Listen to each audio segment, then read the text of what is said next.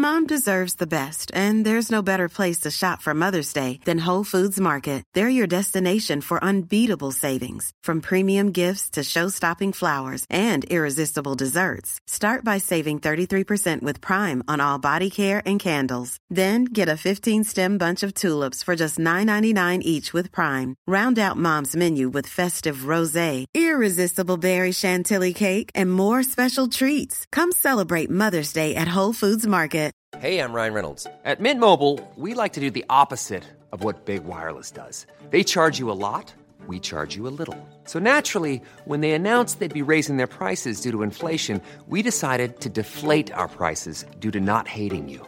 That's right. We're cutting the price of Mint Unlimited from $30 a month to just $15 a month. Give it a try at mintmobile.com/switch. $45 up front for 3 months plus taxes and fees. Promo rate for new customers for limited time. Unlimited more than 40 gigabytes per month. Slows full terms at mintmobile.com.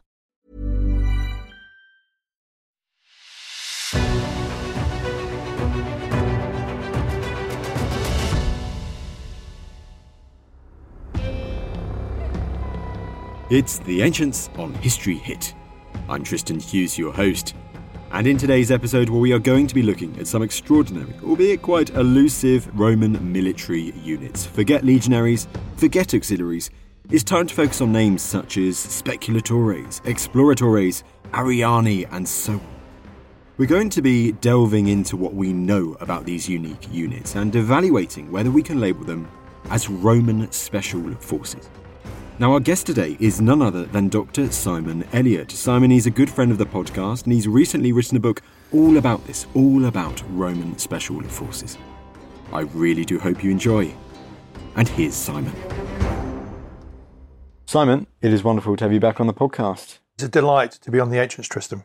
You have embarked on this mission to figure out what were and what weren't the special forces of the Roman Empire. I have. So I've got a book coming out called Roman Special Forces Through Pen and Sword, and in it, I think actually, I'm right in saying it's the only book ever written which covers special forces and probably even in terms of book form, intelligence gathering in the Roman world.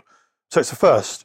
And it was an absolute delight to write because given there was nothing else written beforehand, I've had complete reliance on amazing primary sources. Well, therefore, let's delve straight into it with the background. What primary sources are we talking about here? In terms of the special forces, the first candidates I consider are sort of in the mid to later Republican period.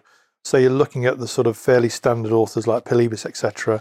Julius Caesar is one of our major references, actually, because he used special forces himself, or not, as we will see. And he gives us all the details about his campaigns, for example, when he was fighting his conquest of Gaul, or when he was fighting the Pompeians in North Africa. So Caesar's also a great source.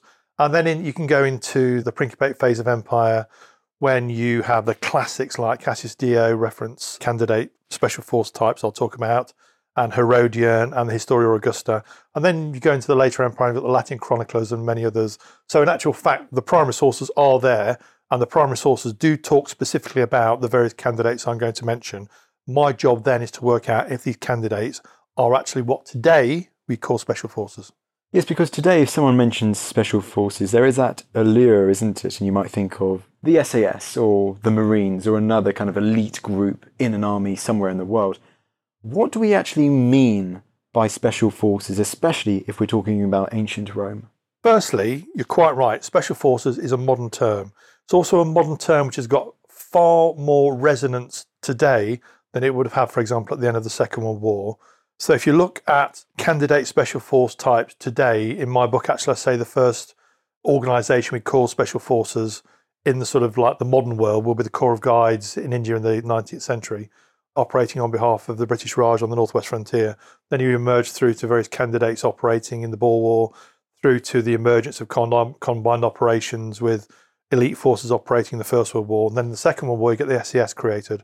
And actually, that is the name which most people associate with special forces today. So special forces, as a name which is commonly known, Special Air Service, was born as a name in the Second World War.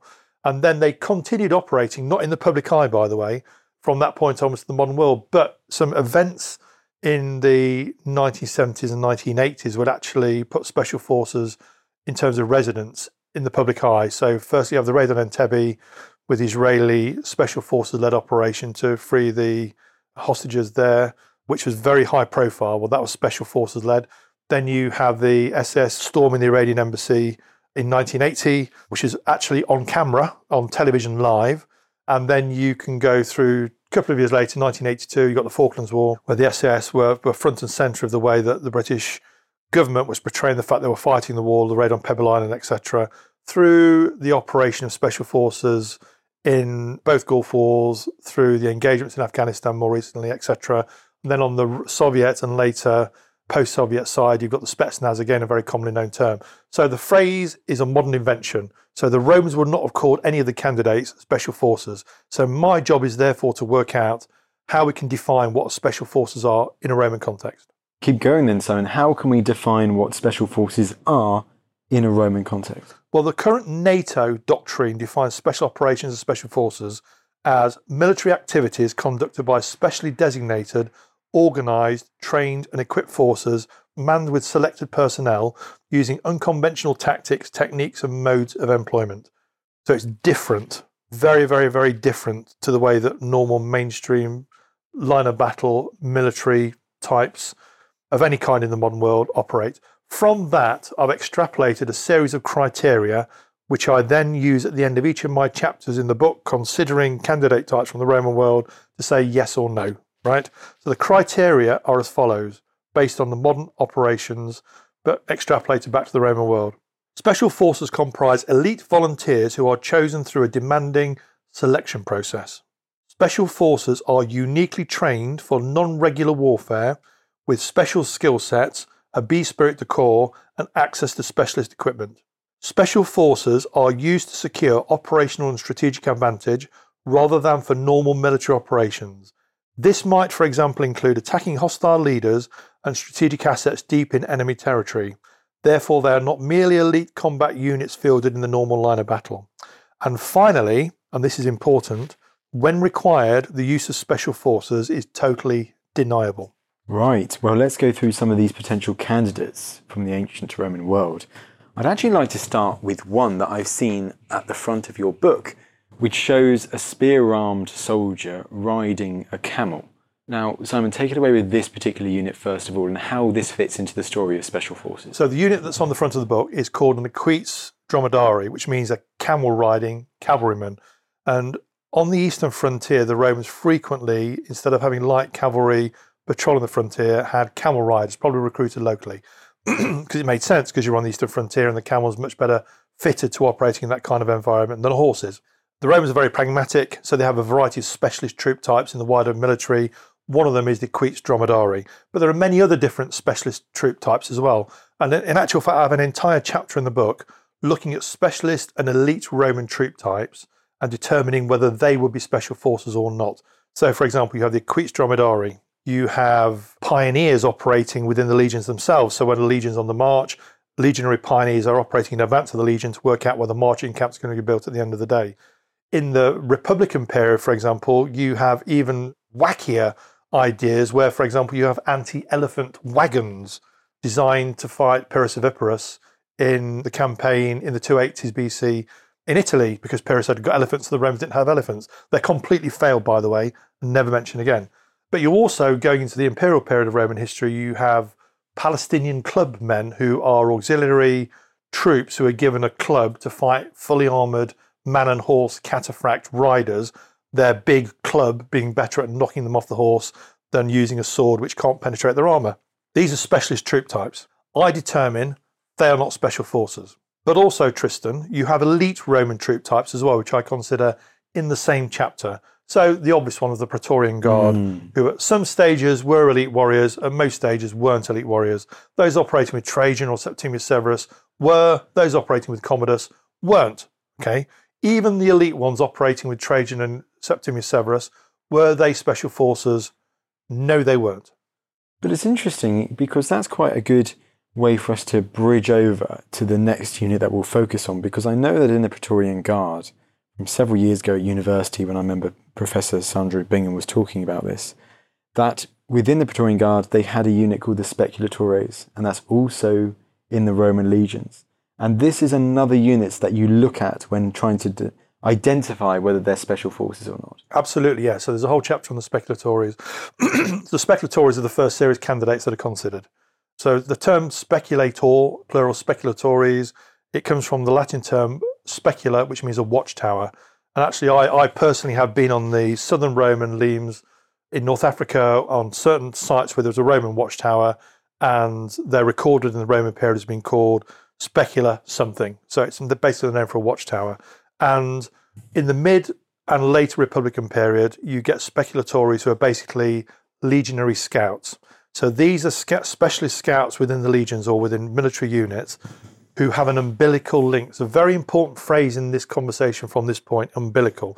They have an umbilical link directly to their mainstream military unit. Praetorian Guard, you mentioned, if it's a legion operating north of the Rhine. So they're therefore not operating independently. But they are specialist scouts. And we do know, for example, Julius Caesar gives us a great example where he uses his speculatories in 57 BC. In his second year campaigning in Gaul, he's fighting the Belgae in the far north, the most difficult part of his campaign. Fearsome Belgae, various tribes, one of the most fearsome of the Nervi. Fighting the Nervi, one of his legions gets cut off from the rest of his marching column, and he relies on, he tells us himself, this is a beauty, he says the speculatories in the legion found a route out of the valley they were trapped in. They rejoined the major force, and then you have the Battle of the Sabis and the Nervi defeated. Very specific example. That's what the speculatories did. Later, the term speculatories is then used for other things. So it gets widened out into the early Principate Empire to become other types of specialists. So military policemen, guards for legates in charge of legions, and also the executioners operating on behalf of governors and procurators in the province. And in the Museum of London recently, they were displayed the tombstone of an individual who was called a speculator of the Second Legion. And the interpretation of that in the museum was that he was the governor's executioner who was executing people in the amphitheatre in London, having been seconded there as a beneficiary from Legio to Augusta. This was based in South East Wales in Caerleon. So the term becomes a term used for general specialists, not just scouts, and then disappears in the middle of the 3rd century, only to reappear at the beginning of the late 4th and beginning of the 5th century, having spent all that time not appearing in any primary source, as a scout again. So it goes almost full circle, you end up being a scout. It's quite interesting how you mentioned that tombstone there. So these people, they weren't afraid to promote their position as being a speculator in the Roman Empire. Absolutely, yeah, this is what's so fascinating actually.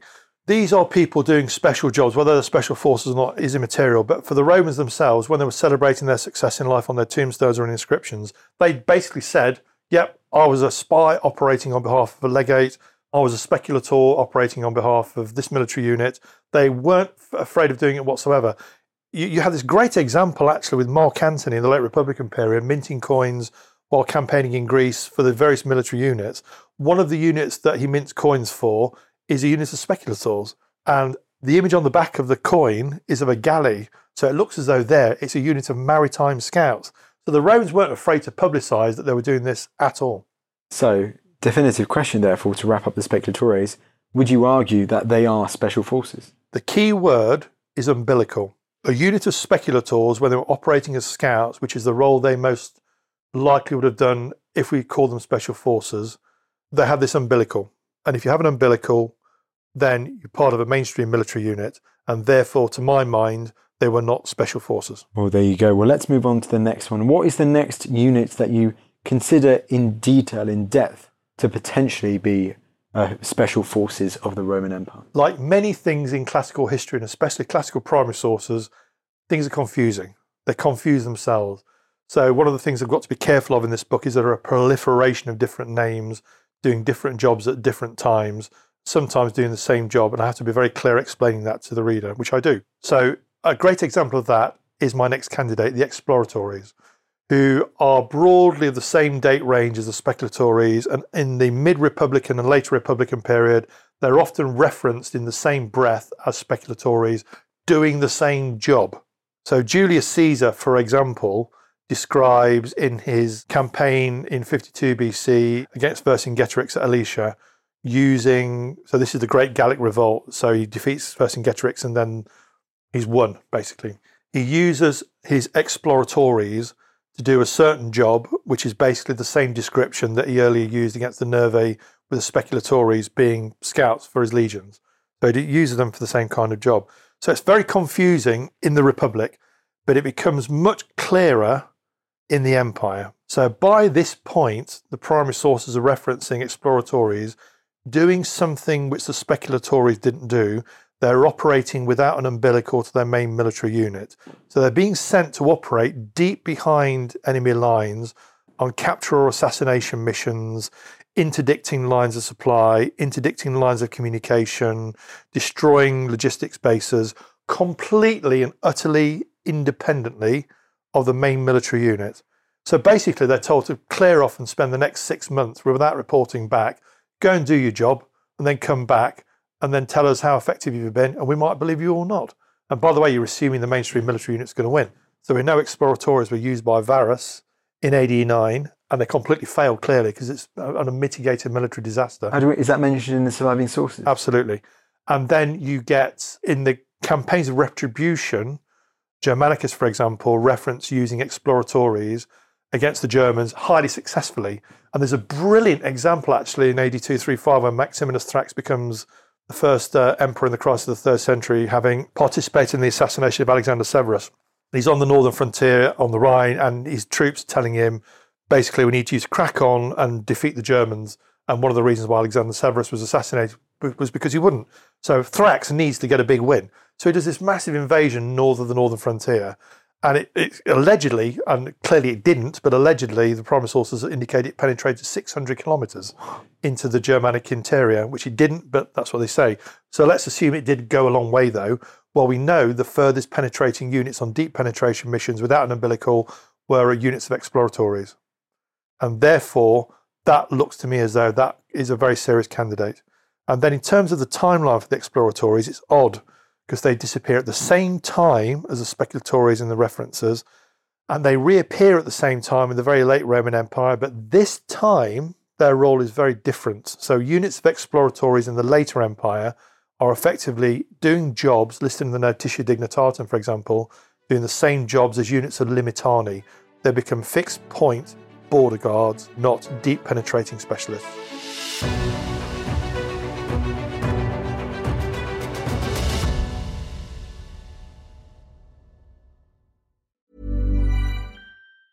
Mom deserves the best, and there's no better place to shop for Mother's Day than Whole Foods Market. They're your destination for unbeatable savings, from premium gifts to show-stopping flowers and irresistible desserts. Start by saving 33% with Prime on all body care and candles. Then get a 15-stem bunch of tulips for just $9.99 each with Prime. Round out Mom's menu with festive rosé, irresistible berry chantilly cake, and more special treats. Come celebrate Mother's Day at Whole Foods Market. Ryan Reynolds here from Mint Mobile. With the price of just about everything going up during inflation, we thought we'd bring our prices down.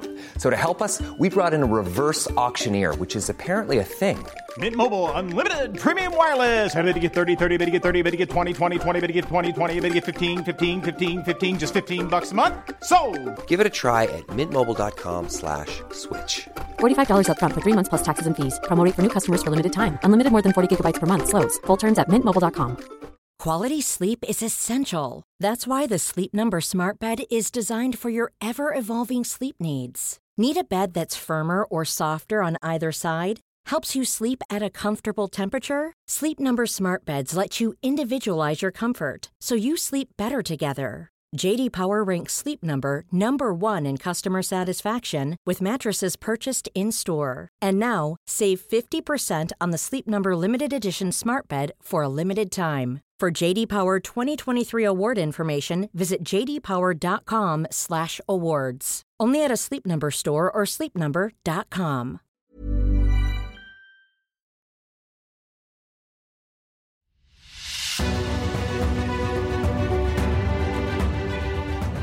I'd like to ask about one more example about the exploratores, and I noticed this and I thought it was really interesting, and it's the story of Cartimandua.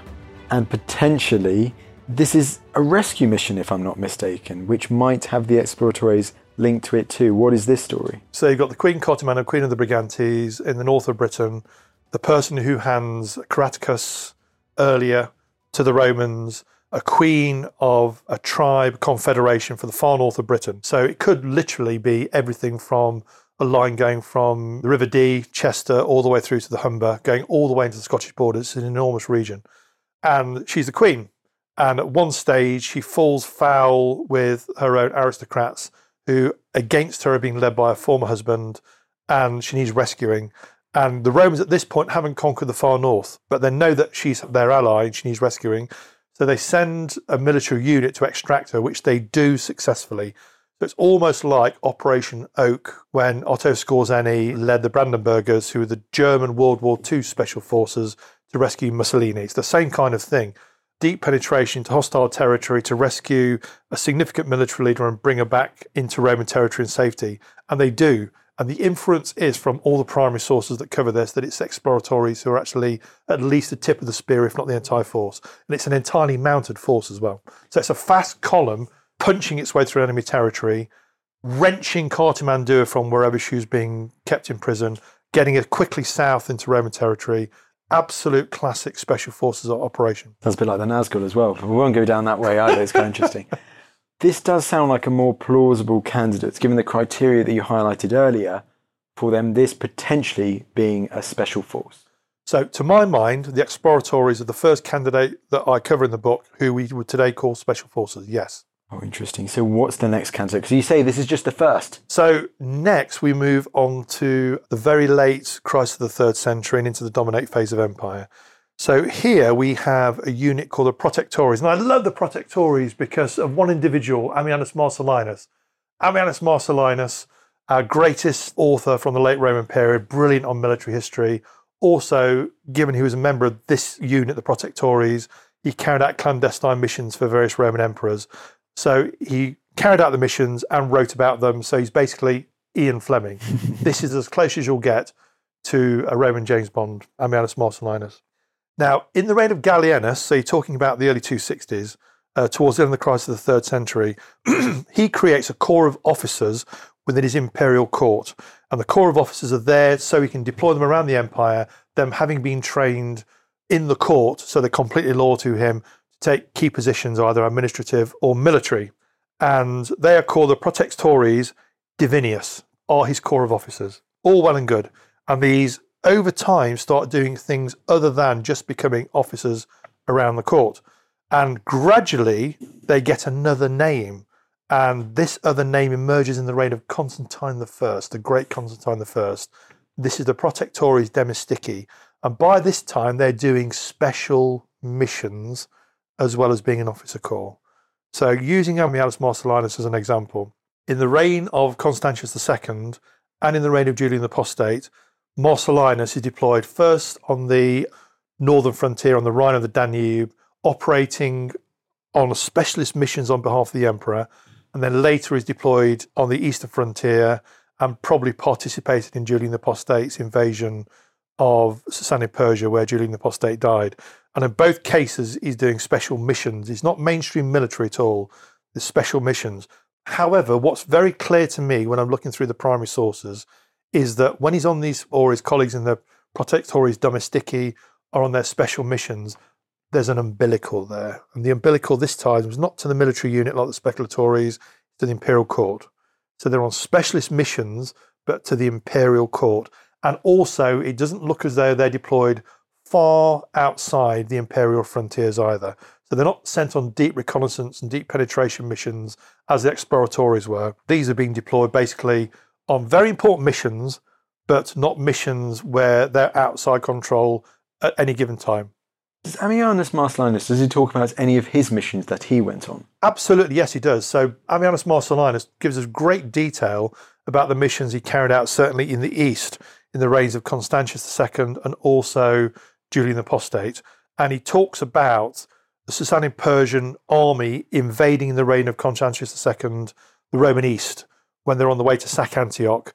And he's actually deployed onto a high point overlooking this enormous snaking, tens of thousands strong Sassanid Persian army to note down the military units in it. And he notes them down. He talks about units of cataphract fully armoured lancers. He talks about elephants, basically writes it all down. And then it goes back to the imperial court. and then they know what's on the way, and they lose in actual fact in the first instance. So the intelligence is actually worthless. So they probably ignored it, or it didn't get through. But he does tell us exactly what he saw, because he writes it down in great detail. Must be such a great source to have surviving that one as a person who was actually involved in that unit. You mentioned how they are very closely linked to the imperial court, that umbilical, that keyword umbilical that you highlighted earlier. So would you argue that the Protectores are special forces? I think, based on my criteria, Protectores Domestici, even though they're doing special jobs on behalf of the imperial court, the imperial centre and the emperor, they're not special force candidates because the umbilical's always in place.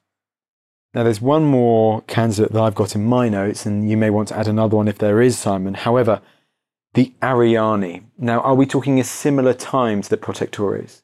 Well, we are. So the Ariani are an obsession by many people who are researching late Roman Britain. They're a mysterious organisation, set of operatives who operate north of the Roman frontier along the line of Hadrian's Wall, so the Solway Firth to the Tyne line. So they're operating, by the looks of it, in the Scottish borders, as we will call them today. They're mentioned twice, both by our Roman Ian Fleming, Ammianus Marcellinus, and he mentions them in the context of two emperors. So firstly, Constans. Constans has a famous midwinter crossing, which is unheard of in the classical world, a midwinter crossing of an open ocean. He crosses the English Channel to Britain from the continent, which is very, very dangerous in the pre-modern world. But an event takes place in Britain in midwinter so dangerous that he crosses the English Channel from Bologna to Dover and then does whatever he needs to do here. And it's very successful because he then mints coins saying he's done it and has a picture of a galley on the back. So he came out here in extremis and then he was successful. At the time it is described, there's no mention of what the issue was, but Marcellinus later, after the event, says it was an issue with Ariani. So Ariani are intelligence gathering resources of some kind, as I've said, north of the frontier. That's the first reference, and that's it. The second reference is about a great event in late Roman British history, the Great Conspiracy, which is referenced in 367, when allegedly conspiring Germans from the far north of Germany cross the North Sea and invade Britain, Picts and Atticotti from north of the frontier invade Britain, Irish from Ireland invade Britain, apparently all coordinating their attacks. Almost certainly they didn't, and whether it happened or not is a matter of debate. But we'll go with it for now, because this is where comes Theodosius, the father of the great Theodosius the Great, comes over on behalf of the emperor and deals with the event, and it's all well and good. And then after the event, Marcellinus says his last act before he left Britain was to completely and utterly eliminate the Ariani unit operating north of Hadrian's Wall. So the inference is, and a lot of modern narratives go down this route, that the Ariani, being the intelligence gathering resource for the Romans north of Hadrian's Wall, basically colluded with the Atticotti and Picts to allow them to cross through. So they basically changed sides. So I have them in the book as unofficial, and by the way, they are literally the two only references. That's it. So we only hear of the Ariani in Britain. And twice. Interesting. And twice. The inference is, by the way, they were operating, troops with a different name, almost certainly, it's probably a local name, were operating exactly the same way elsewhere in the empire. I believe they were unofficial, late Roman exploratores. And therefore, I actually say in the book that because they're unofficial exploratores, operating late but unofficial exploratores, they are therefore also Roman special forces. So my rap in the book is to say that the two candidates out of all those we've considered, which actually we would say today were special forces, are only the exploratores until they disappear in the mid-3rd century, and then later the Ariani, who are unofficial exploratores. And a key thing with that being is the fact that they are not almost constrained by that link, whether it is to the main military force or to the imperial court. Is that right at the key of that? Absolutely, yeah. The key phrase is umbilical. Basically, this is a pre-modern world, right? So how are you going to communicate? You're communicating by riders riding on imperial trunk roads, where they're having horses change frequently to maintain the speed that news can travel. Or if you're operating in enemy territory, or you're operating within imperial territory against an enemy attacking you, again, you're relying on horseback to get information. So the speculatories would always be within range of the military unit to get information back, otherwise there's no point in having the information. The exploratories weren't. They were given a broad brief, deep penetration behind enemy lines, take out the enemy leaders, bribe other leaders, interdict the lines of supply, basically operate exactly like the Bedouin operate, as you see in the movie Lawrence of Arabia, okay? And then come back after 6 months with your job done and we've either won the war or lost, but you don't need to report back on a regular basis. Well, Simon, this has been brilliant. Anything else you'd like to highlight about these units that we've mentioned? One of the things I love is the way, as we've alluded to 2 or 3 times already, these units actually, the individuals in the units recorded their exploits on their tombstones and in inscriptions. And we know that one of the Roman forts north of Hadrian's Wall was called the Castra Exploratores. So the Roman fort took its name from the Exploratores. Is that from maps or a surviving map that we have? Is it Ptolemy's geography? I mean, how do we know that? All in primary sources. It's all in primary sources where they're recorded. And the camp today actually, so if anybody wants to go and see it, if anybody wants to go today to a Roman former fort site and actually stand where Exploratores stood, it's in Netherby. Netherby. Well, there we go. Simon, you have written a book all about this, of course, which is called Roman Special Forces Through Pen and Sword books, available on all good online platforms and in all good bookshops. Well, Simon, it just goes to me to say thank you so much for taking the time to come back on the podcast. Tristan, it's always a delight. Thank you for having me.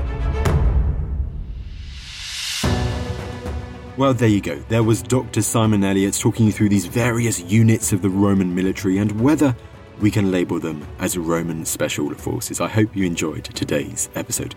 Last thing from me, wherever you listen to The Ancients, whether that be on Apple Podcasts or Spotify or elsewhere, make sure that you are subscribed, that you are following the podcast so that you don't miss out when we release new episodes twice every week. But that's enough from me, and I will see you in the next episode.